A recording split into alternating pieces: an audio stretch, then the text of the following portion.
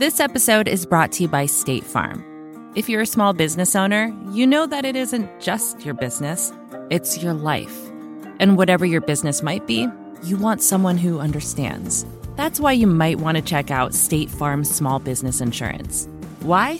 Because State Farm agents are small business owners too, living and working in your community. That means they know what it takes to help you personalize your policies for your small business needs. Like a good neighbor, State Farm is there. Talk to your local agent today. In U.S. working forests, or forest land carefully managed to provide a steady, renewable supply of wood for daily use, more than 1 billion trees are planted every year, and forestry experts protect and manage hundreds of millions of acres. Working forests have been sustainably managed for decades. How? It's simple. They plant more trees than they harvest. Learn more at workingforestsinitiative.com.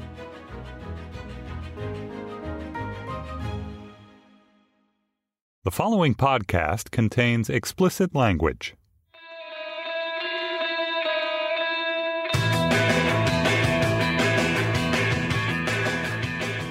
So this is a fun extra for listeners of the Ezra Klein Show. Something that a lot of you have emailed me to ask when I've asked for guest suggestions is that I become the guest, that I let the tables be turned on me and become the interviewee.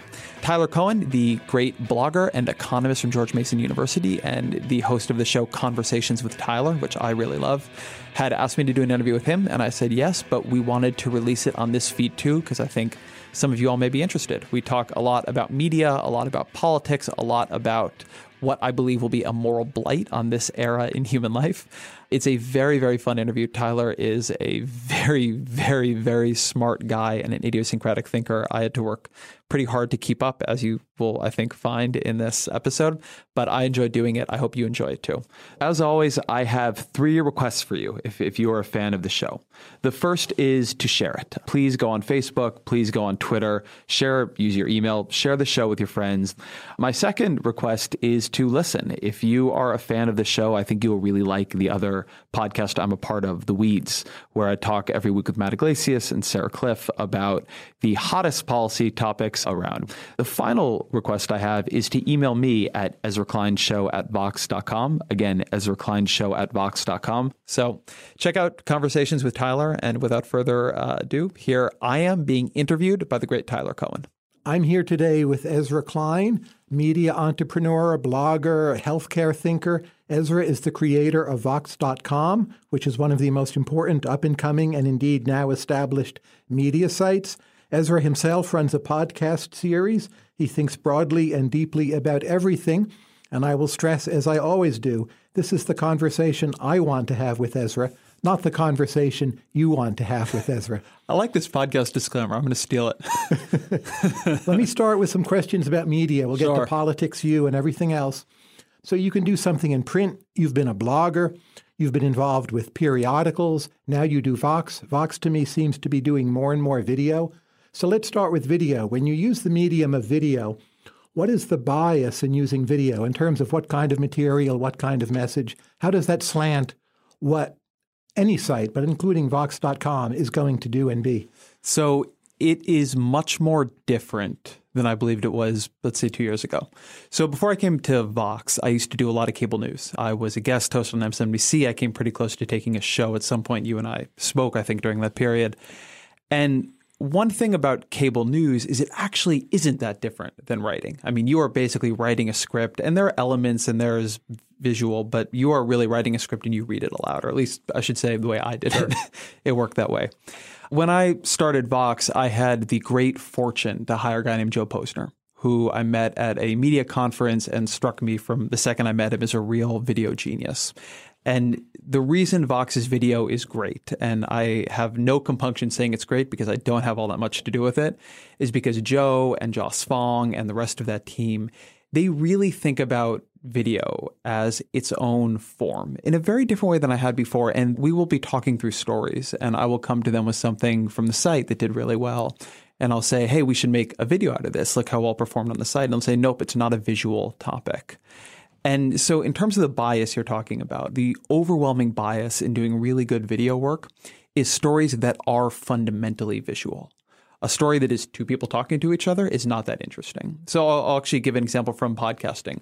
What we are doing right now is not interesting video. Early on in Vox, one of the first video series we launched was Vox Conversations. And we had me interviewing people, much as I do on my podcast, The Ezra Klein Show. We had me doing long form interviews with people, often for about an hour. And we put them up and they never really performed that well. And the reason was it just wasn't fundamentally visual what we were doing. So the thing that I have learned to take much more seriously than I did a year ago, 2 years ago, is that you actually have to begin by asking the question, why is this a good thing to watch, as opposed to in print, which is, why is this story simply interesting? But to make this concrete, let's say news media uses much more video 5 years from now than it does today. Let's say Vox as well. What would be, say, 3 issues that people will care more about that they don't care as much about today? It's funny because I'm usually quick on a question like this. I am trying to think through, have we learned that there are topics that work for us in video? International works better in video. Because maps, international stories, it's maps, it's visual. Even when you're showing something fairly mundane in another country, it looks different than it looks here, right? If you are showing man on the street footage, but that man on the street footage is in Saudi Arabia, it actually is somewhat visually interesting because it just is interesting to see what it looks like when people in Saudi Arabia are going about their daily lives if you're from Southern California. So I do think video has a bit more bias towards international than print. But I would say, and I'd be curious for your thoughts on this because I do think underneath this question you have a theory here. I have not seen a systematic difference yet that has influenced our coverage in the way that I did see it, say, when we moved to social being a distribution mechanism, put much more of a focus on content that front-loaded identity. I haven't seen that yet in video. Doesn't mean it isn't there. I just haven't found it. I tend to find video is good for explaining history to people. Vox had a great Syria video. I'm sure you had a lot to do with that. I actually had nothing to do with it. It was great. You had a lot to do with it. But the history of an event, it's easier to get people to care about it. But that's partly because one makes history more emotional. And I'm always torn a bit by this notion of making history more emotional. You get more people to care about the history. But precisely because it has become emotional to them, maybe what you've taught them they don't so easily budge from, because it is so vivid in some way. Well, let me give a different spin on why I think history is working in Vox videos.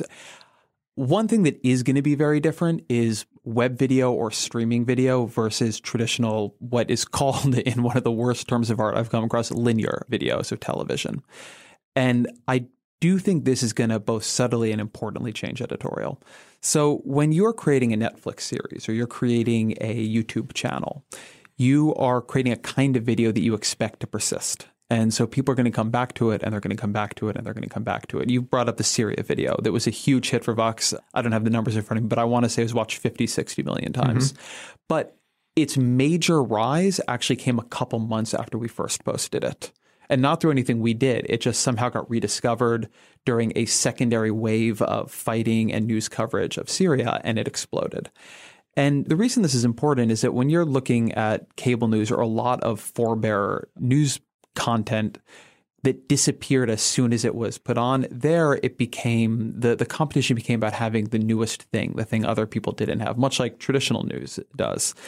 If you are trying to create things that are going to be continuously relevant 3 months from now, 8 months from now, a year from now, 5 years from now, putting more emphasis on the history of a conflict like in Syria is going to give you a better chance of having something that can be profitably rediscovered going forward. So in some strange way, the original Vox vision of the card stack actually has been realized through video. It's been realized in a lot of places. I mean, it's true in our text work too. One reason that our explainers focus on context is that it makes them very easy to reuse going forward. Just, I think if you are thinking editorially about how to make things persistent as opposed to accepting their ephemerality, you focus much more on more subterranean contextual information that you don't believe will change quickly.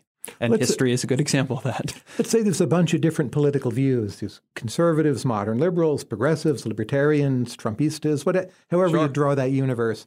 And if you had to think the medium of video overall, which of those views is A, help the most, and B, hurt the most, and why?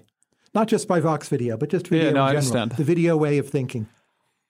I just am not sure yet. I don't know. I could probably come up with a bad theory on the spot here, but I'm not sure. I am not aware of sites with different ideological leanings showing dramatically different outcomes in video. But there's some subtle way that video seems to matter. So I was just in the Faroe Islands, which is a great trip, by the way. But one thing they do in the Faroe Islands is every year they wade out into the water with their long boots and they club a bunch of whales to death. And the world didn't pay any notice to this. But then at one point, this was caught on video, and then it went viral. Mm-hmm. And now there are massive protests online protests over what happens in the Faroe Islands with the whales. You wouldn't quite call that a political ideology, but maybe known identifiable victims get a larger voice in some way, even if those victims otherwise literally, like the whales, have no voice whatsoever. So I sometimes tend to think it's a kind of progressivism which is favored. But there's another part of me which thinks about libertarian arguments, the seen versus the unseen, the invisible opportunity cost. That very easily gets lost in print because you've got to cite some boring cost-benefit study. But I think there are ways to show secondary consequences in the narrative of a video that typically would fail on a newspaper page. I think you're actually somewhat mistaken about the underlying mechanism. I think that the big change from 10 years ago, 15 years ago in the story you just gave wasn't really video. It was the possibility of virality. Okay, sure. The kind of story you just described. But it has to be video for people to share it. I think that one in particular probably is better in video. It's vivid to see somebody clubbing a whale to death. Yeah. I assume I haven't seen this video. But my guess is that in terms of making that matter, the distribution mechanism mattered much more there. When you're talking about victims, you can find victims from any ideology. I think that there would have been a time on the internet when you said that Upworthy proved, potentially, that a certain kind of soft cultural progressivism was going to be dominant online. And then I think we've seen sites like Breitbart and IJR, Independent Journalism Review, were able to take a form of soft to hard cultural conservatism and using almost the exact same techniques, send those super viral as well. And if you look at these two kinds of content, you find different victims, right? With Upworthy, it is a young LGBT kid who's been bullied at school. Right. With IJR, you'll see a elderly grandmother who was victimized for her Christianity. But that they're both victims still to me seems striking. Yeah, I agree with that. But I think that they can be video or text, but what is mattering is you're using outrage people have because of shared identity to send something viral through a sharing mechanism. I think that is the real mechanism there, much more so than video to text is the difference. Let's say that virtual reality somehow works or takes off. It doesn't just I think it's definitely going to work. Okay, I have no particular opinion. But how will that shape which ideas succeed in the news media and which do not? What will that slant or bias be? I'm a long ways from being a believer that virtual reality is going to upend the news media in the near term. It clearly will be, in my view, VR and AR will clearly be how we consume content and more to the point how we communicate. Sure. 20, 30 years from now. Okay. But let's talk about that time horizon. What's your best guess? You've thought more about different media and worked in more different media than almost anyone right now. So a couple things. One, by the way, and I think this is true also for video. We haven't talked really about this, but one thing the move towards video being a big part of a successful media organization does, and VR I think will probably push us even further, is you're seeing rising advantages to incumbency and capital again, right? Blogs, which I was part of and a big beneficiary of, for a moment, you really did flatten things out. It was really easy to publish at a pretty flat rate online.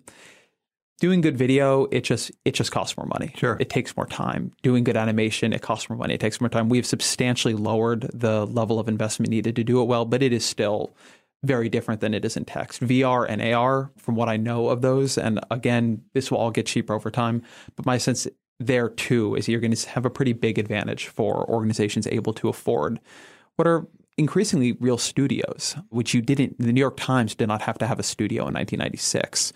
And then when I was trying to in some way compete with a New York Times op-ed columnist as a blogger, which is not how I saw it, but I think in some way was what was going on. Everything was flattening there. Sure. I did not need much upfront investment right. capital to do it.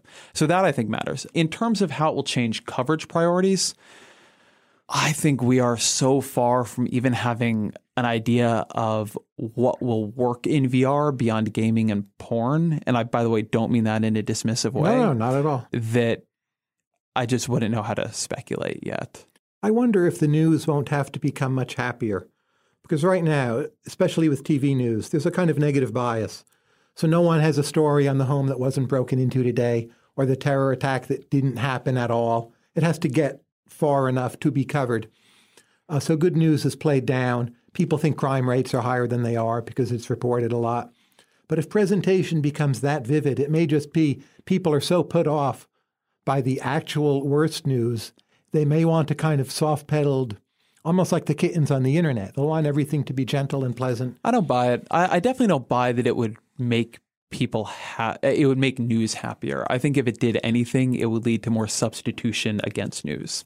So I could imagine that what a VR AR world does is it makes it much more attractive to play a successor to Call of Duty in the VR world than to read Box.com or the New York Times or whatever else. But of the news we have in percentage terms, don't you think it has to become nicer? Like most people will not go see horror movies, and those are not even virtual reality. It's too scary. I won't see most horror movies. I won't see any horror movies. Okay. My wife has a No Chickens movie club that is mostly like a No Ezra's movie club. So if the news is in virtual reality, you won't watch certain things if you won't see a horror movie. It's funny because my bias on this actually probably goes the other direction. When I watch most media, I am surprised by the discomfort people seem to seek out. So I am a fan of the part of movies before anything goes wrong. I really enjoy that first 25 minutes before any kind of conflict emerges in the plot. And I continuously wish that movies would just sort of let me hang out in that happy universe for a longer period of time. But when I watch any show recommended by anyone I know, including you, even if the show is putatively a cheery, happy show, the level of discomfort that people seem to want to endure, of awkwardness, of conflict, is much higher than where I am. Cable news is another good example. I do not have the constitution to wake up and watch people yell at each other about politics. I don't know where people get that capability, but I very much don't have it. And my lesson from this, I think, is in some ways the opposite of yours. I think that people are attracted to a much higher level of conflict than I completely understand. And my sense is that that will remain true in a VR AR world. I don't really see a reason to believe that would change. So now I could see something that would say there will be a bias against particularly gruesome stories. There will not be a sharp uptick in people wanting to experience what things are like in Aleppo in a VR AR world. But I don't think that moves towards kittens and feel-good stories of happy events. I think you probably have a lot of, what I would think of as sort of where news is now, a lot of conflict, but conflict in a space of discomfort, conflict in a space of safe outrage, conflict in a space of you think you're right and the other person is wrong, not necessarily a move towards actual cheeriness. People seem to like cheeriness a lot less than I would think they would. So let's take podcasts. In your talk with Malcolm Gladwell, you each discussed how it can be hard to use numbers in podcasts.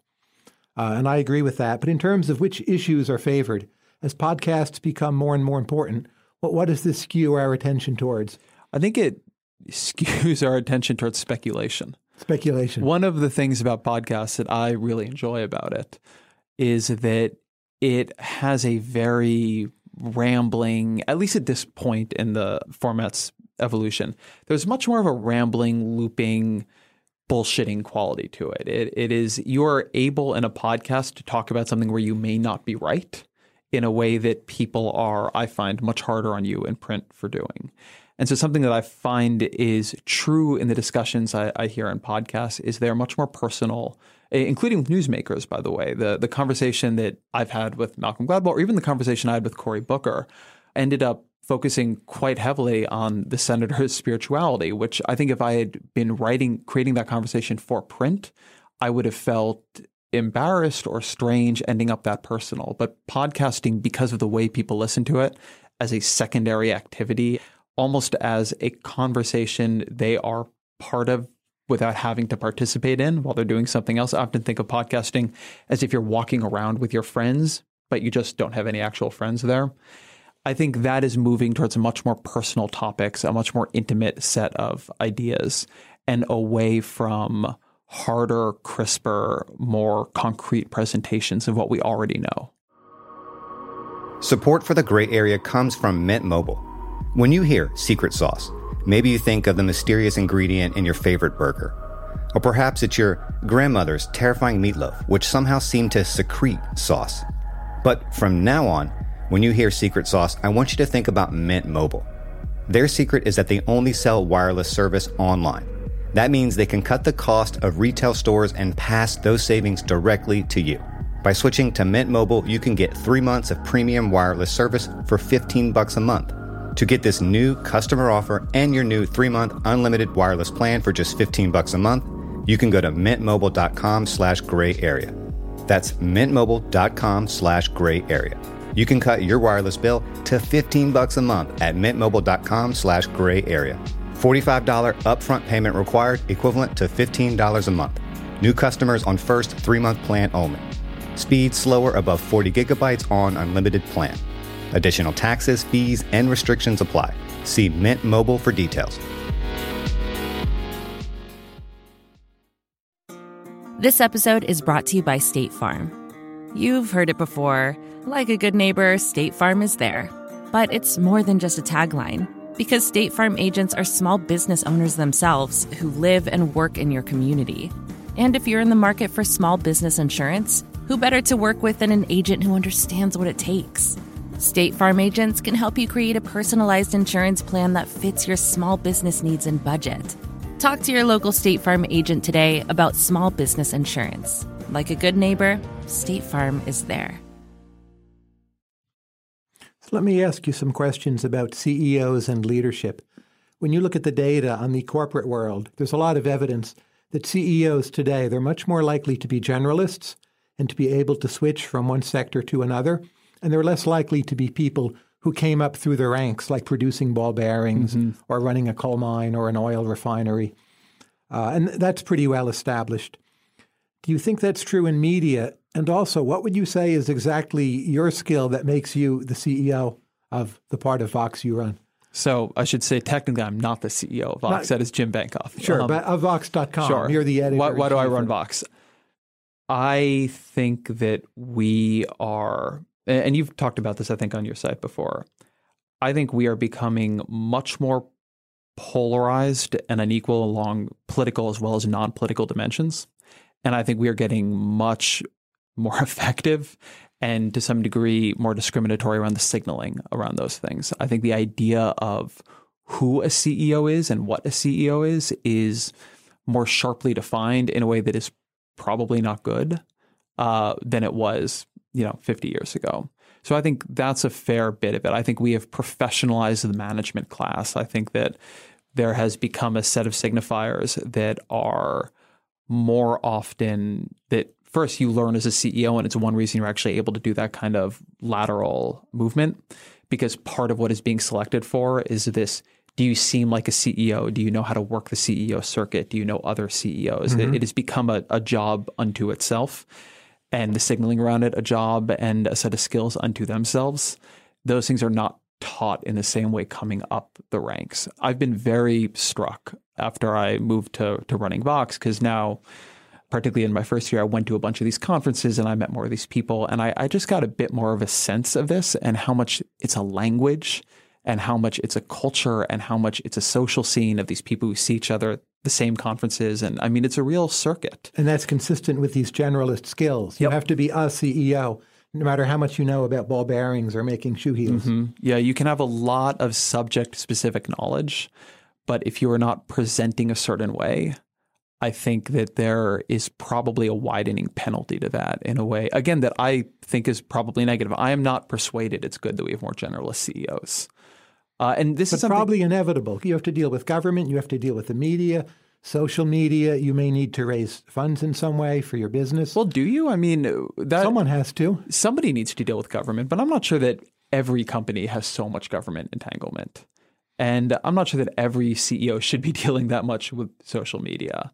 I do know at the same time there are... But the people who report to you are dealing with it. Yeah. If you're CEO, you may not be doing it, but you need to digest their reports and ask them the right questions. So in that sense, there's like 7 or 8 major areas that a CEO has to know really very well today. I buy that. And I think probably the other piece of it is that particularly when we're maybe using a bit of an idealized example in terms of ball bearings, but now if you're a CEO of an American firm that does a lot of ball bearing manufacturing, the likelihood that your ball bearing manufacturing is done in America is probably pretty low. You need to know the global economy. You need to know tech, right? Yeah, I remember a piece from Justin Fox, who's a writer at Bloomberg View now. I believe it was by him. If it's not, I apologize. But he talked about how he was told by a CEO that a key skill for a CEO of a multinational firm is actually the ability to get restful sleep on an international plane flight. And I'd never thought of that. And you don't think of that as a CEO skill, but it makes perfect sense. And it's not something that would have been selected for before.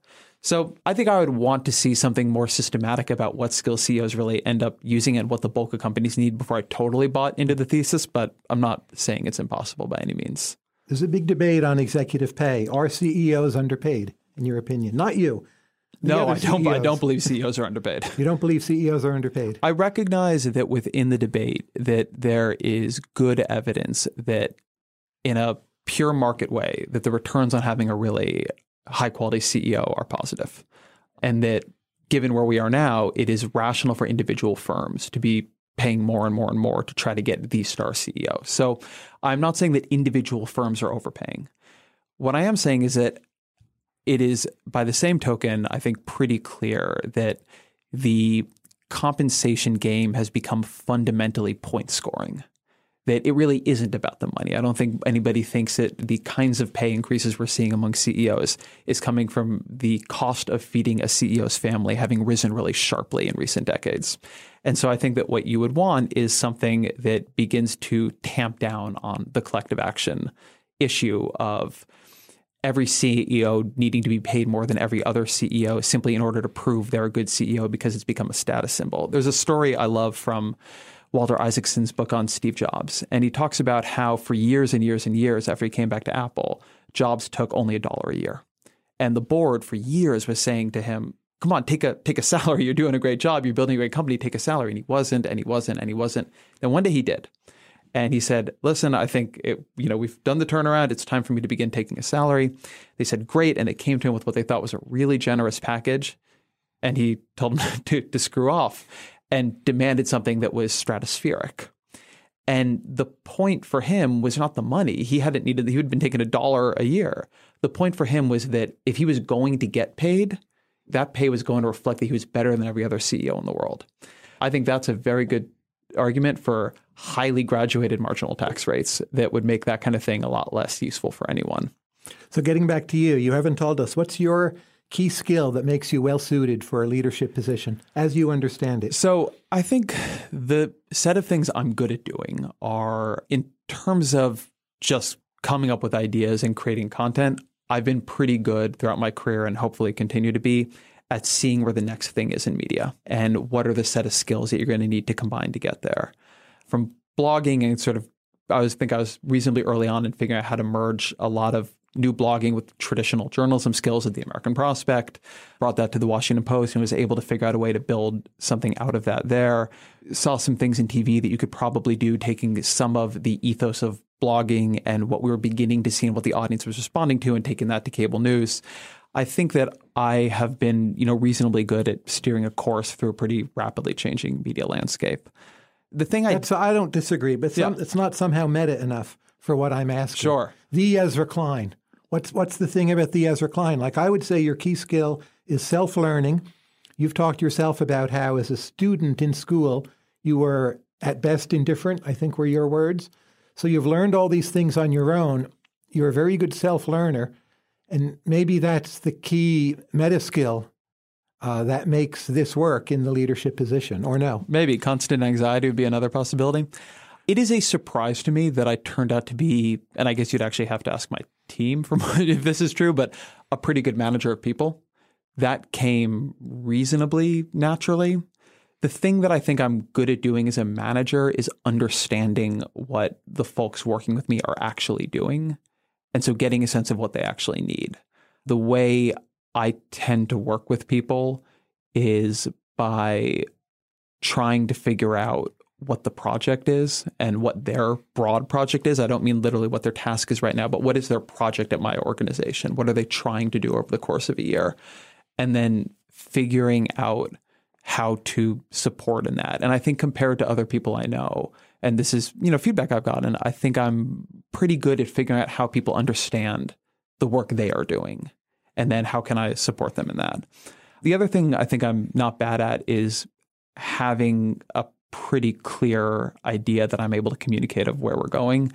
I didn't think this was going to be a huge issue. I didn't think a lot about branding when we started Vox. In fact, I thought media brands were probably becoming less important as content disaggregated and moved around socially. It turned out they were getting more important, and that along the way we were able to define a pretty clear one. And I think that's something that I'm pretty good at doing, is defining that and hopefully holding to that and communicating that. But definitely leadership and CEOing is something that I'm learning as I'm going along. So it might be hard for me to get the perspective to say what I am good at or not good at from a meta level on that. What's your best time management tip?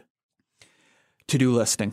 The thing that honestly decides whether or not I have an effective, like a good, effective day where I feel like I got things done, or whether I just wasted a bunch of time, was whether in the morning I wrote down what I thought I had to get done that day, and throughout the day was rigorous about putting the little tasks that come up onto that same list and then checking them off. If I keep that list going and I keep it updated and I keep referring back to it, I am able to be pretty efficient. And if I don't, I get lost and overwhelmed and anxious. I don't find the big tasks to be the hard thing there. I think the thing that is really hard to do is a task that take between like 3 and 15 or 20 minutes. You keep in your head when you probably have 30 minutes where you can knock out a couple of them. They don't feel like a big enough deal. You don't remember them. You didn't write them down in a clear place. And so they just sit there causing you, or at least me, endless anxiety. When I actually have them in front of me, I will stay on top of them. And actually staying on top of them, I think, is more important, certainly, than I gave it credit for a year ago. We all are looking for other talented people to work with, and you've had a whole bunch of great ones. Matt and Melissa, Dylan Matthews, a whole bunch of others, some of whom I don't know. But what's your best talent finding tip? Look for people who are desperate to be doing the thing they're doing. I have often found really great people by finding people who either were literally doing what they need to be doing for free because nobody was yet paying them for it. That's an ethos that comes out of, I did that as a blogger, and, I found Dylan Matthews doing that kind of thing. You can teach a lot of skills, but you can't teach obsession. And there's a real difference between somebody who is obsessed with the work they're doing and someone who is simply skilled at the work they're doing.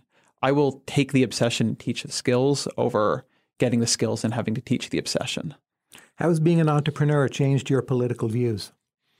Do you have more sympathy with people starting businesses and the notion that business needs to be encouraged or liberated, or the opposite? Yeah, though I don't think I ever had what I would think of as an anti-entrepreneur period. So I do have sympathy with starting businesses, but I don't think I did it before.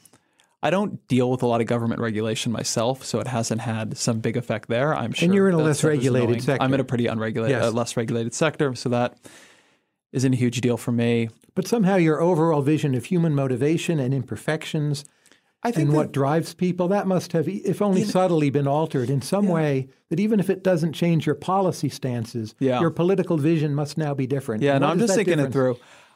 So let me offer two. The big one, I think, is not since I started an organization, but since I went to the Washington Post. Okay, and what's that? Being part of bigger organizations has given me a very different set of beliefs about the importance of firms and firm dynamics and organizational frictions and how the economy works.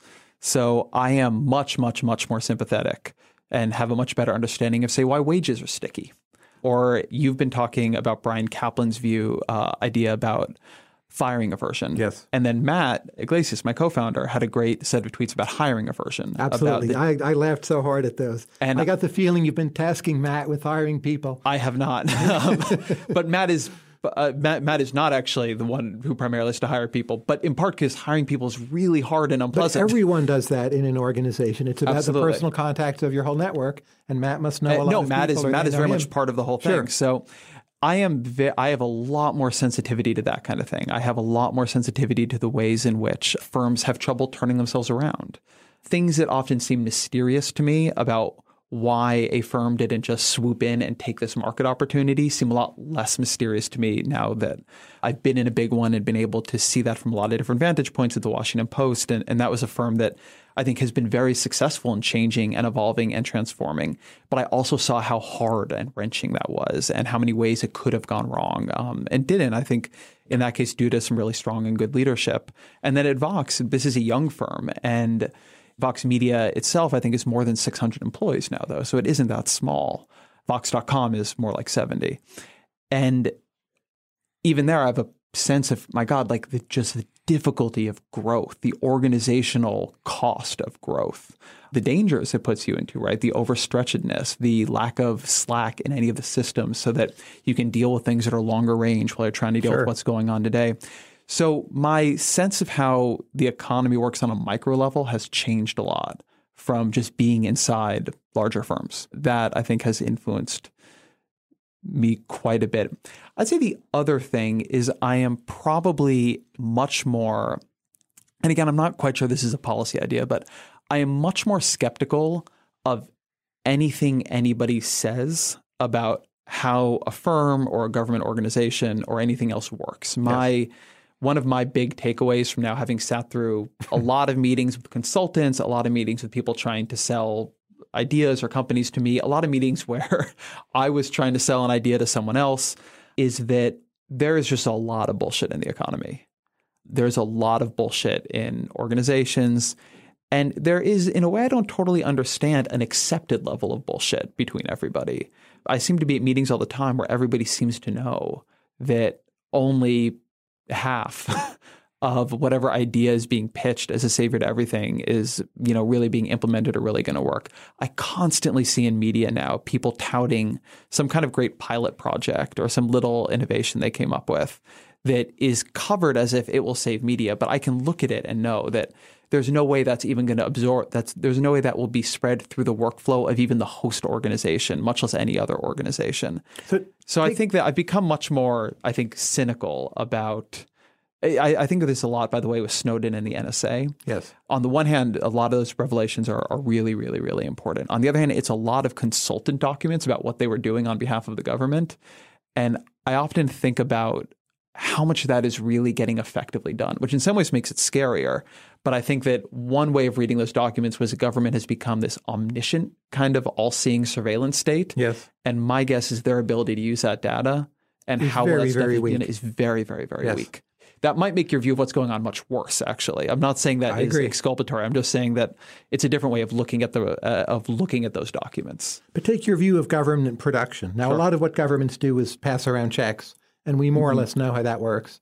And usually the checks show up, right? The way that works is fairly well understood. But when government produces things, are you now more cynical about that than you used to be? I don't think, even though I am, in a relative sense in American politics, probably a fan of government producing things, I don't have any particular belief that it is an efficient way of producing things. And I wouldn't want them to take on things that I thought were getting done well anywhere else.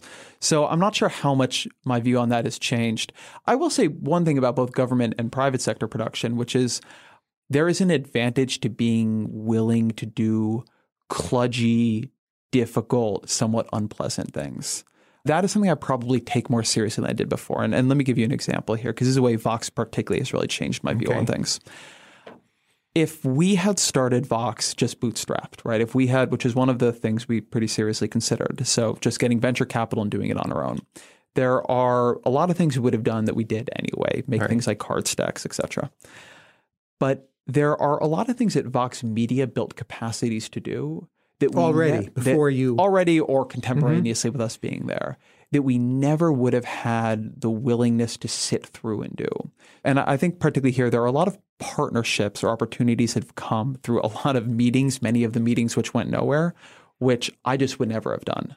So Vox Entertainment, which is part of Vox Media, is out in LA and is building collaborations basically with television, other things too, but television primarily.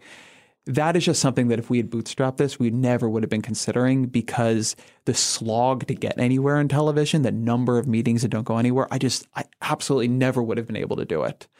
And so something I actually now see as an organizational advantage of certain kinds of organizations is a willingness to do things that aren't fun and that may not turn out well, that may actually be pretty inefficient. Because when you're running really lean, things that maybe don't have a very high payoff, even if that payoff, if it comes, is pretty good, often don't look good, not because of expected value, but just because of like literally what you can bear as a human being. And I think that way with government too. So as you say, there's an attraction, recognizing the government is inefficient, to just saying, well, let's just do cash transfer everything. Let's go UBI for everything. Right. But I think there is a lot that government does, often not that well, that somebody needs to be doing, because a lot of the people you want to help are actually really difficult to help.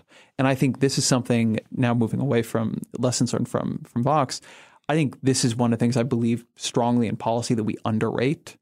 A lot of what we're trying to do in government is not help people who want free stuff, quote unquote, right, but is help people who actually are very, very difficult to help. This is particularly true in healthcare. And you see this with Medicaid. A lot of people don't sign up. They don't sign up. A lot of people don't have addresses. You can't even get them. Whatever. They don't like doctors. They're afraid of doctors. This is me. Are you afraid of doctors? Afraid isn't the word. Maybe averse? Dislike, averse. They should be afraid of me, perhaps. So that kind of thing, being willing to do that and being willing to go through the risk of doing that poorly, if you're going to get there, you're going to have not just failure, but a fair amount of inefficiency. Now, this is a very difficult question I'm going to ask. If I think about the notion of fiduciary responsibility, which any executive has, if you imagine a conservative or a libertarian in a position with fiduciary responsibility, I think it's relatively easy for them to identify that personal responsibility with the overall good of the economy. Mm-hmm. There's a story about the invisible hand, and you know all of this. If you have someone who's more left-wing or more progressive or other points of view, I would think there's more of a psychological dissonance between the fiduciary responsibility to a particular group and one's political views, and that somehow is discordant. And it does get solved. But do you ever think about that clash? And what are your thoughts on that? No, I don't think about it in those terms. Well, first, what I think would be good here, give me an industry and give me a group here, right? Let's say you have a company. The manager, the executive, is supposed to maximize profits, but this would involve some pollution, and the pollution may not be good for broader society. But once you sign on to be the manager, you either do the pollution if you think you can get away with it, or at least you feel obliged to lobby Congress so you could pollute if they would allow, and that's part of the deal with being manager. Now, people who are conservative, libertarian, maybe more to the right, they tend to see less of a conflict between fiduciary responsibility and the overall good of society. So in a sense, them being a CEO is morally more of a seamless venture. That may even be the wrong view. There might be a real conflict there. Say you own some factory farms and you answer to your shareholders, correct? Mm-hmm. People who you would broadly call progressives, is there for them a greater psychological clash in principle between the CEO responsibility and what they think about politics? So I have a couple of thoughts there. So one, I think this is actually pretty industry specific, and I think that taking that view resolves a fair amount of the clashing. So you used an example there that I think is a good example, but will cut very much towards the argument that this would be harder for somebody on the left, which is you're talking about an industry where you have, as a byproduct, high levels of pollution. Right. My guess is that kind of industry will select against people who have highly environmentalist views rising to the tops of those firms. I could be wrong about that, but that would be my assumption. Whereas I think there are also industries where it will cut a little bit the other way. Media actually might be one of those industries where it will, in order to do the things that your shareholders want you to do, it will imply pushing in a leftward direction. And I just assume that people select into industries that they basically find morally aligned with their views, at least at that top level where you have a lot of selection power, right? If you're going to be running one of these firms, as we talked about, CEOs can be more generalists now. So if you're at that level in the market, you probably have selected somewhere where you just don't find it to be a problem. I will say, though, that even as someone who I think in contemporary American politics falls more on the center-left side of the spectrum, I have always found the amount of corporate social responsibility stuff to be a little puzzling. I don't find it intuitively appealing myself. I'm not. But a lot of it's public relations. Some of it is public relations, but I actually think that is somewhere where I've become a little less cynical, if anything, now that I know more of these folks. As a sort of human nature thing, something that I've become more sensitized to is that you might ask, how does somebody who becomes CEO of a widget factory see their life's work as having meaning, right? Because who cares about all these widgets? Why didn't they go, if they're that talented, into whatever?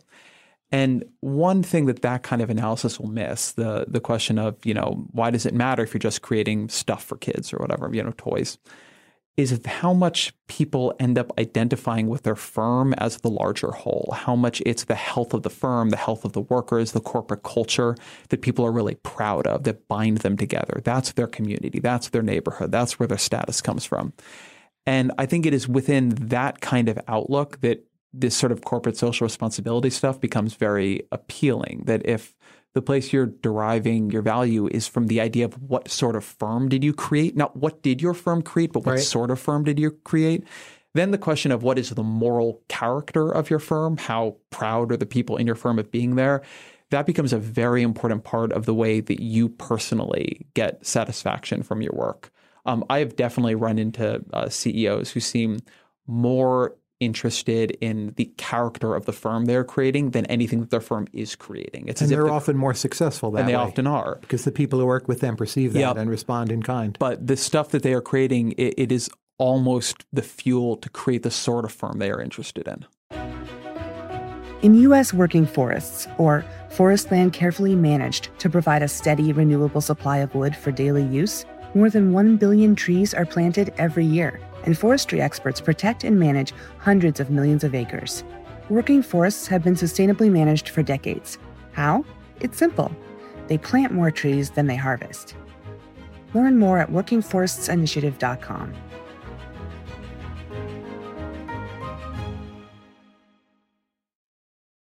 Now, we have a segment in all of these chats in the middle. It's called Underrated versus Overrated. All right. So I say a few things, and you tell me if you think they're underrated or overrated. Okay. And, of course, you're free to pass.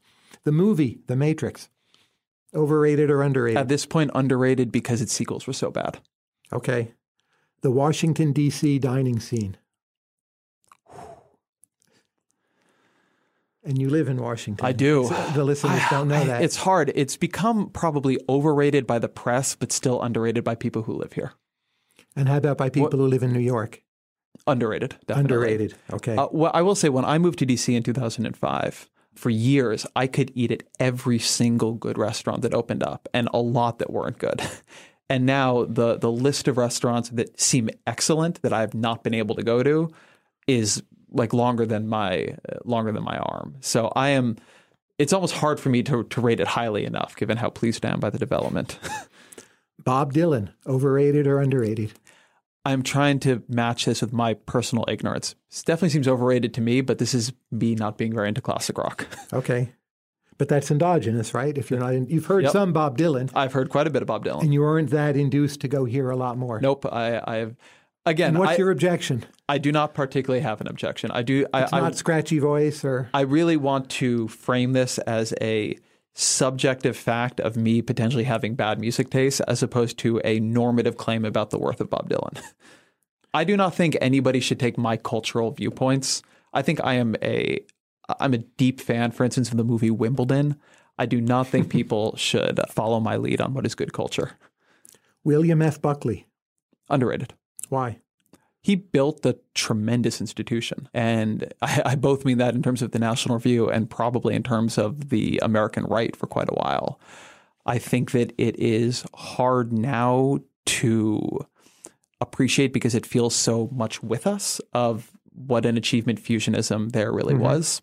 And I think it is also, the National Review has been an important and to some degree played a pretty consistent role on the American right for many, many, many decades. And I think that's a part of Buckley that is also easy to underrate. I thought what the National Review did around Trump was very much, I don't know that it would have happened at a place that didn't have as clear an internal character as what Buckley gave that institution. I think if it had just been a more normal magazine, it just wouldn't have tried to play that role. And I think that role was something worth trying to play. I think what Buckley achieved, whatever you think of his politics, I think he's definitely underrated at this point. The most underrated person in the Obama administration. They don't have to be there now. Oh, that's a great question. I would have to think for a minute here. Let me give this some thought and come back to it. We'll come back I don't to want to it. do it totally on the fly. The name Ezra, overrated or underrated? Oh my God, it's gotten so popular. It has. It's a name when I was a kid I would not have thought would have made a comeback. No, I believe if I read the site right, that the name Ezra is now more popular than the name of my wife, Anne or Annie, which blew my mind when I looked it up. Yes. So always underrated. It's a great name. It's a great name. Professional sports. Overrated. Why? One, they're all too long. There is nothing I personally like less than watching a whole piece of professional sports ball. Isn't there some other better way to consume it than to watch it all? So you watch it in parts, but it needs to be there for you to pick the right parts. And then you talk to people about the rest. And it's like the drama. It's like going to the theater, except you're free to talk to your friends. It's true. I actually think, even as I think that professional sports is way overrated, I think sports journalism is continuously underrated. I think it is always some of the best journalism we're doing in America, and nearly always the best written form of journalism we do in America. And why is that? What about the structure of sports makes the journalism so good and the product There is so bad? something about sports being a canvas for writing, through which we are allowed with relatively low stakes to work out other core issues in American life that is really tremendous. One of my favorite books is The Muhammad Ali Reader. It is the case that basically every great writer of the 20th century did their Muhammad Ali piece. And you can just go through there, and it is an amazing tour of particularly new journalism. But there is a capacity to use sports to write about almost anything in the American experience. It is really tremendous.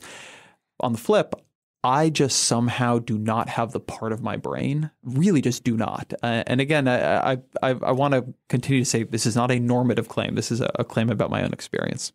I do not have the part of my brain that even allows me to empathetically access why someone would care what a bunch of people playing for a team that they went to because it paid them the most money. Why? But we care about movies and novels, right? And that's not even. I know, really and I'm happening. able to access that. They're drawing me up in the storyline. I'm just telling you again. I'm not saying other people shouldn't enjoy it. Right. I am saying that this is a place where I have tried many, many times because I would like to be connected to American culture in this way, and it is like I'm missing a part. Now let's try some questions about politics, and we'll come back to the most underrated in the Obama administration. Let's take models of the world. So President Obama. I think I have a Obama administration. Sure, please. Biden.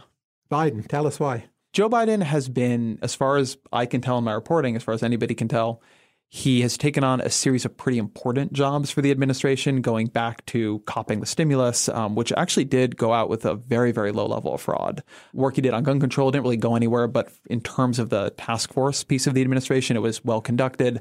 He has been very, very important in pushing through a bunch of congressional deals.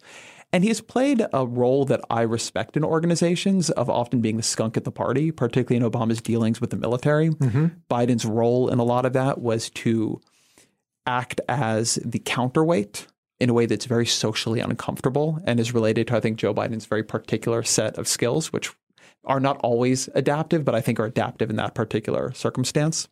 And yet, at the same time that he's been, I think, by all accounts, a very successful vice president. People forget, but his was actually the most highly rated convention speech at the 2012 convention, even more so, if I remember correctly, than Bill Clinton.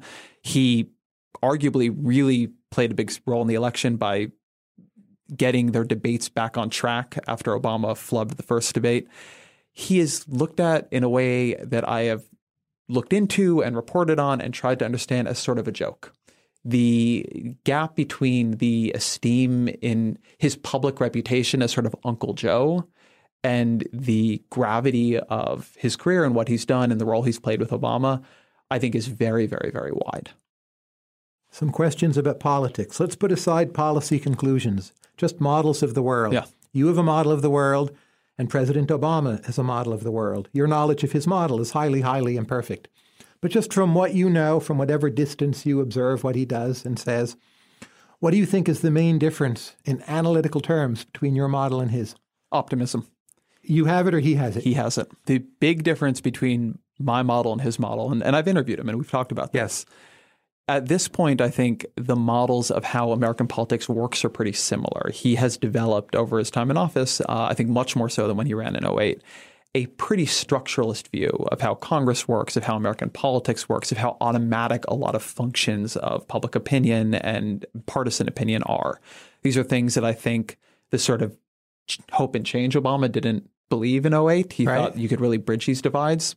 There was a lot more cynicism among members of the press, including myself. I think that cynicism was borne out. I think he shares it now. He has But that's a similarity. What's the I know, difference? this is where I'm coming to it. I think that the system is in very fundamental ways at this point flawed. I do not think the political system can, over a long period of time, absorb highly polarized political parties. And I think that structural changes will need to be made if American governance is going to be high quality. He believes in ways I don't fully understand and don't think he's really able to give a good account of, that there is a sort of essential goodness of the American people, that they will rise up and demand better of their leaders. And maybe it just has to get to a bad enough point or something. But I think he's wrong about that. I think that you actually need to change how the system works, not expect that at some point the American people are going to say enough is enough. Again, this is my is my best recounting of what the nature of his optimism is. But he is definitely pushes back quite strongly on, I think, what he calls like the jaded, easy cynicism. But I think it's correct. There was a recent poll lately, you probably saw it, that I think American black males are much more optimistic about the future than American white males. Did you see that? I did. Think that's a good overall characterization? And are you of the you poll, and he in or? this? No, of reality. Oh. It's clear that's what the poll says. I don't think that poll is shedding a lot of light on our specific disagreement about, does the American political system need structural reform? Okay, so going back to models, your model of the world and Hillary Clinton's model, what's the main difference? I do not understand her model as well as I think I understand Obama. Okay. So let me you say had that a long at interview the with outset. her, I did. which was very illuminating. Thank you. Her model of the world, I think, frames American politics much more as a process or a negotiation carried out by individual parties, where I'm much more of a structuralist. Okay. So I think that Hillary Clinton believes that by reaching out enough and consistently enough, which is a funny thing to say because her overall politics are quite, as a campaign, are quite partisan. But when she is in office, she has a kind of real, I will work with you on anything, no matter how small, endlessly to build up trust. That's kind of her approach. I think she believes you can get more out of that than I believe you can. I think that she believes there's more that personal relationships can do to create grounds for bipartisan cooperation. I think that her critique of Obama would be that he doesn't spend that much time, and when he does spend the time, does not evince enough enjoyment of reaching out and spending time and building relationships with opposed members of Congress. I think that if you got her late at night after she's had a couple drinks, she would tell you that the difference between her and him is that she really will spend all that time with Mitch McConnell. And even when people treat her unfairly and treat her badly, she will continue reaching out with them. She talked in our interview about her husband, people impeaching him at 4 p.m. and him having them over for a drink at 9 p.m. I think she really sees that as something that can really work in changing outcomes. I don't really agree. I think that to a first approximation, knowing which party people belong to is basically how to predict the way they'll vote. I think that is even truer since she was last involved in legislative politics. And I don't think there's going to be that much margin in a more attentive personal relationship to being the legislator in chief. The most striking part of your talk with her, I found, was when you asked her about books, and she named 2 communitarian books from the 1990s. That's when I felt I really learned something about Hillary Clinton. And by the way, a book from a modern communitarian, right? She also named the new Putnam book. Absolutely. Now, Putnam, let me ask you about Putnam and also how Putnam relates to Donald Trump. As you know, Robert Putnam at Harvard, he has some work showing that when ethnic diversity goes up, that there's less trust, less cooperation, less social capital. And if you think of yourself in the role of an editor, so you have in American society, diversity has gone up, and a lot of people have reacted to this, I would say, rather badly, and I think you would agree with me, they've reacted rather badly. But there's still a way in which the issue could be framed that, well, diversity is actually a problem. We can't handle diversity. And Putnam almost says as such. And do you think there's currently a language in the media where you have readers who are themselves diverse, where it's possible not to just be blaming the bigots, but to actually present the positive view? Look, people are imperfect. A society can only handle so much diversity, and we need to learn this. Or what's your take on that? I strongly agree. We do not have a language for demographic anxiety that is not a language that is about racism. And we need one. I really believe this, and I believe it's been a problem, particularly this year. I think that it is clear. I think the evidence is clear. Donald Trump is not about, quote unquote, economic anxiety. Right, a bit, but not mainly. I agree. That said, I think that the way it is presented is a choice between economic anxiety and racism. And one, I don't think that's quite right. And two, I don't think that's a productive way of having that conversation. Why don't we have that language? Where did it go? Or did we ever have it? I don't know if we ever had it. We probably did have it. I think that we have properly been working very, very hard in the society to make racism socially intolerable. And we have a society that continues to have a lot of racism, a lot of sexism, a lot of bigotry of different kinds. But I do think that as a byproduct of that debate and that effort, there isn't a good way to have people discuss slightly more inchoate feelings of losing power that aren't necessarily, in their view, about taking it away from other people. It's more about losing it themselves. And I think that's a big difference in this. Arlie Hochschild, who I've had on my show. Which I've heard. It was a very good episode. Thank you. And something she talks about in there is this kind of deep story that she found she's a sociologist who spent 5 years with Tea Party folks in Louisiana.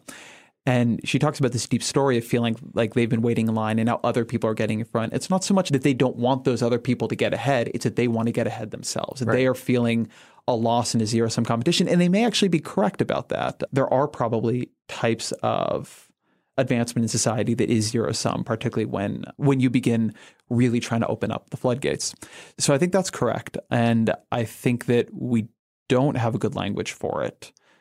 I don't know what it would mean to get one, but one thing that has annoyed me this year is I really dislike the use of political correctness as a language for it. I think one, doesn't explain very much. But two, I think that something that has happened a lot of the time here is people have somewhat either unconsciously or I think at times cynically mixed up an elite debate and a non-elite debate.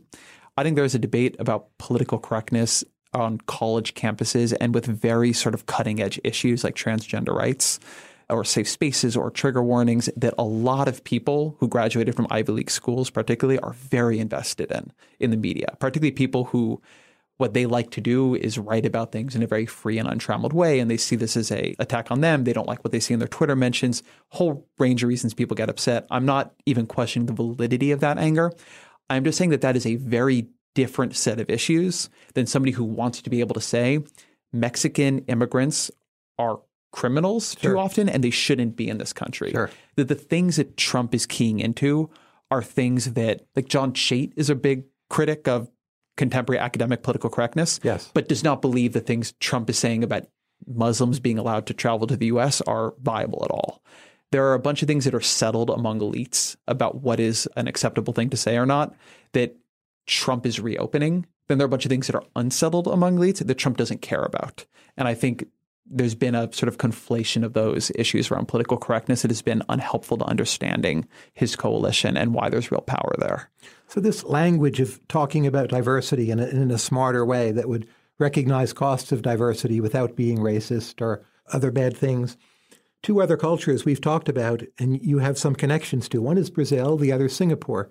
And your father's from Brazil, correct? Do those places have in some ways a better language than we do, or are they much worse? Or when you think about Brazil and Singapore, what they've done, how it's worked, I mean, how does that all come together with the language you think we need? I have genuinely no idea how those two societies actually do talk about these problems. I do not, unfortunately, speak Portuguese. And as much as I enjoyed going to Singapore for a couple of days on my honeymoon, my sense is not that is a free and open discourse, but I don't think I know enough about him to answer that confidently. What about the role of shame in our culture, and also as it relates to media. So right now, I think I've read estimates, 40% of children are born into single-parent families. Some of those, the father is actually around, but a lot of cases it's not. Mm-hmm. And a lot of social conservatives, they somehow want to shame this arrangement. But from a media point of view, it's very hard to shame those who are your readers. So there's maybe a tendency for stories to evolve into a language without shame. And does that ever worry you about media? What is the role of shame in politics, and what should we be shaming more also? Well, so I do think there's a lot of shaming in media. I don't think it's there, and nor would I want it to be there. But I think an interesting thing about Trumpism and the particular way in which I think the media really has been, we can argue about whether the media has done a good job with Trump, but the media is clearly very anti-Trump. And the particular ideology he has, there are these long-standing debates about whether the media is liberal or it's conservatives, and I tend to think they miss a lot of nuance on it. But what the media really is not committed to single payer, but committed to diversity, to pluralism, to tolerance, to things that I would think of as more cosmopolitan values and particularly liberal values. And or at least liberal in the contemporary political sense values. And Trumpism is a lot less conservative than it is traditionalist, restrictionist. It collides with that set of sort of cosmopolitan urban values. And one place where I think people have a lot of upset about this, there is a lot of shaming in the media. We talked about it a couple of minutes ago around racial resentment. Sure. Yeah, I think there's a lot of shaming in the media about what opinions you can and cannot hold about whether Muslims should be able to come to the U.S. or what you can and can't say about Mexican immigrants or African Americans or, for that matter, by the way, white people. There's a lot of shaming in the media against anybody who is seen as looking down on the quote unquote legitimate grievances of Trump voters, right? There's a lot of, you need empathy for this set of ideas, but this other set of ideas you can confidently attack. And so I don't think the media operates without shame. I just don't think it shames single mothers. And nor do I think it should. Why shouldn't we worry more about single motherhood? It seems to be a social problem. You might want to worry about single motherhood. But we're not going to penalize them financially, right? We don't want to do that. But I don't think that shaming them would make any sense either. I think that there is You don't think the shame of single motherhood in earlier eras discouraged the practice? So one, it's funny. It's funny first that we go quickly to single motherhood, right? Because in theory, you want to be talking here about shaming the father. Sure. But I think that there is a view, and I should say I'm a child of divorced parents. Mm-hmm. And I think it's good that my parents were able to get divorced. So I think there is a view that there are a large number of compensatory freedoms and types of happiness that have come from having more liberal views about marriage. I think the flip of that is that a lot of, at least people in the media, believe that it has been more or less an unalloyed good, that it has become harder to express anti-gay sentiments in public. Okay. And so I think that that's the kind of calculation people are making. I think that broadly people like a lot of the trends and a lot of the policy decisions that have led to the possibility of more single motherhood. And they are very, very, very uncomfortable with the kinds of things that you would have to do and say to try to turn that back. Whereas a lot of the other kinds of shame, people are just making a different calculation. Which of our current practices or views will in the more distant future seem crazy or just outright wrong, to ask the Chuck Klosterman question? Sure. How we treat animals.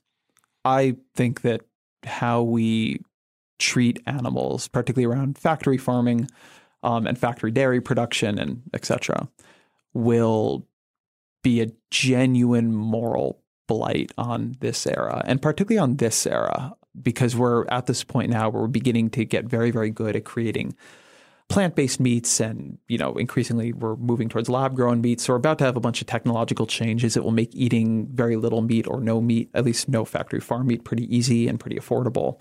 That tends to be something that comes along with big changes in morality.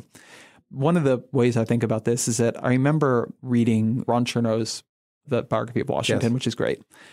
And I remember being surprised by the way the founding fathers talked about slavery in their letters to each other. It was the very much in vogue thing to be against slavery. Mm-hmm. They all, in their letters, talked about it as a moral blight and may it, be gone from the earth in 50 years and a stain on this great nation.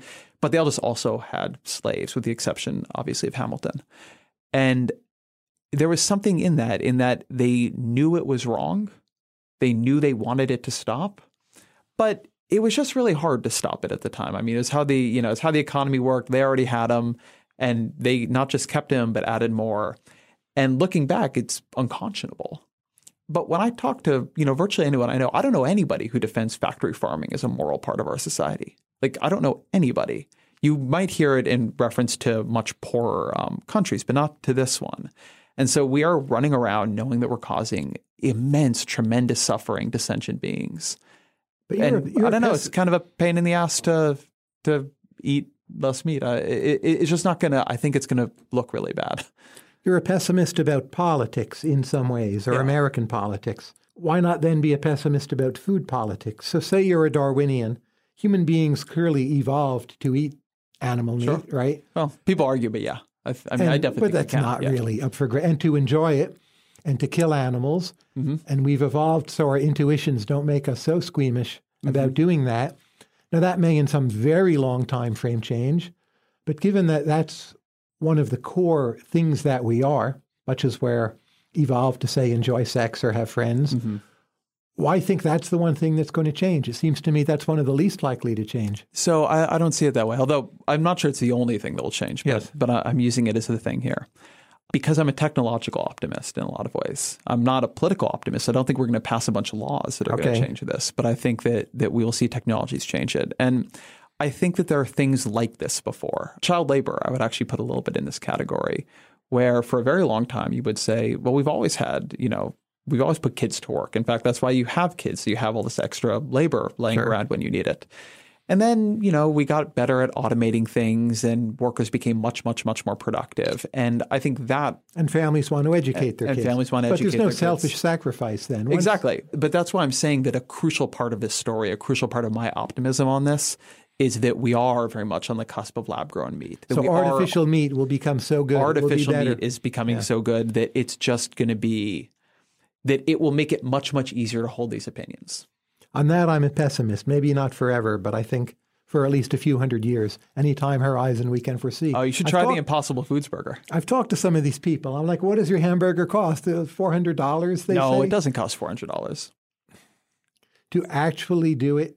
So not the lab-grown, the plant-based stuff is the stuff that is moving more towards affordability. Okay. The lab-grown, but people don't enjoy it as much. So they're the two new ones, the Beyond Meat and the Impossible Foods burgers are both pretty good. They're not, I agree with you, they're not there. As somebody who, when I eat meat, a burger is literally one of my couple favorite foods. So I am not somebody who doubts the incredible deliciousness. You can actually, now we're getting pretty close. We're not, again, I don't want to say we're there. It's not as good as the best burger, but is it as good as a McDonald's burger? Definitely it is. Well, that I think will disappear. But let's say I were defending... Yeah, but if that kind of stuff began to disappear, that's a big amount of meat, right? Well, people will eat better burgers. I don't think McDonald's will disappear, not the burger. Let's say I were to defend the eating of meat, and I would say something like this. If you eat vegetables, you still need to plow the proverbial field, and you kill mice, maybe a larger number, smaller number. Let's say it's even a smaller number. But you're always doing something morally unconscionable with respect to animals. Therefore, trying to apply human-to-human morality to relations with animals can't work. We're not sure what the right morality is. We can perform some acts of mercy and grace, but the very existence of a planet with so many billions of humans mean there's some ongoing, just massively cruel slaughter of animals. Yes or no? No. Say more. I don't buy that the morality here is so complex. I am not saying that there aren't better and worse things that we do. And I'm not saying that there's any world in which, we're not going to be running over field mice as we plow fields. But we are torturing animals right now. I mean, I don't mean to get too much on the horse here, but like what we do to egg-laying chickens, it's just fucking crazy. And not only is it fucking crazy, but we know it is because it is illegal now to tape it. And it is so grotesque to watch it. I think that we can do better than that. I think that there are a lot of places in life and in living a moral life, environmentalism is a big one of these, where given how complex human actions are, it is very hard to know with certainty that you're making the right decisions. I think that that's true constantly in politics. I think that's true constantly in everything we do.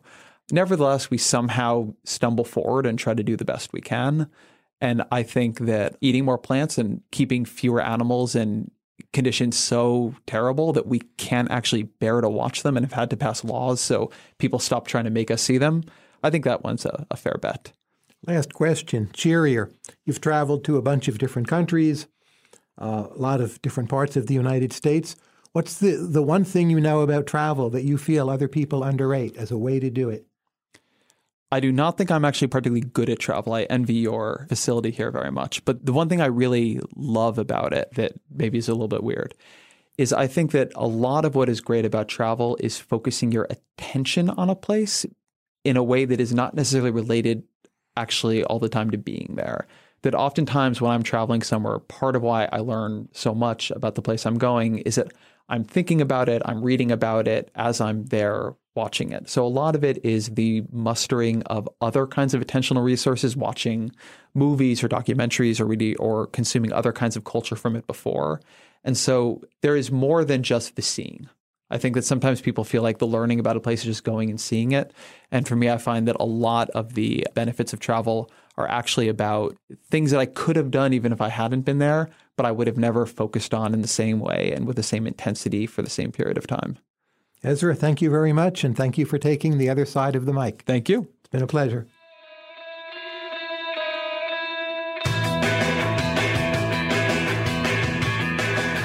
Thank you to Tyler, and thank you to Panoply for letting us use the offices here, to my producers, AC Valdez and Efim Shapiro, for helping out with the interview. And again, to all of you for being here and listening to me babble on for a while. I hope you enjoyed it.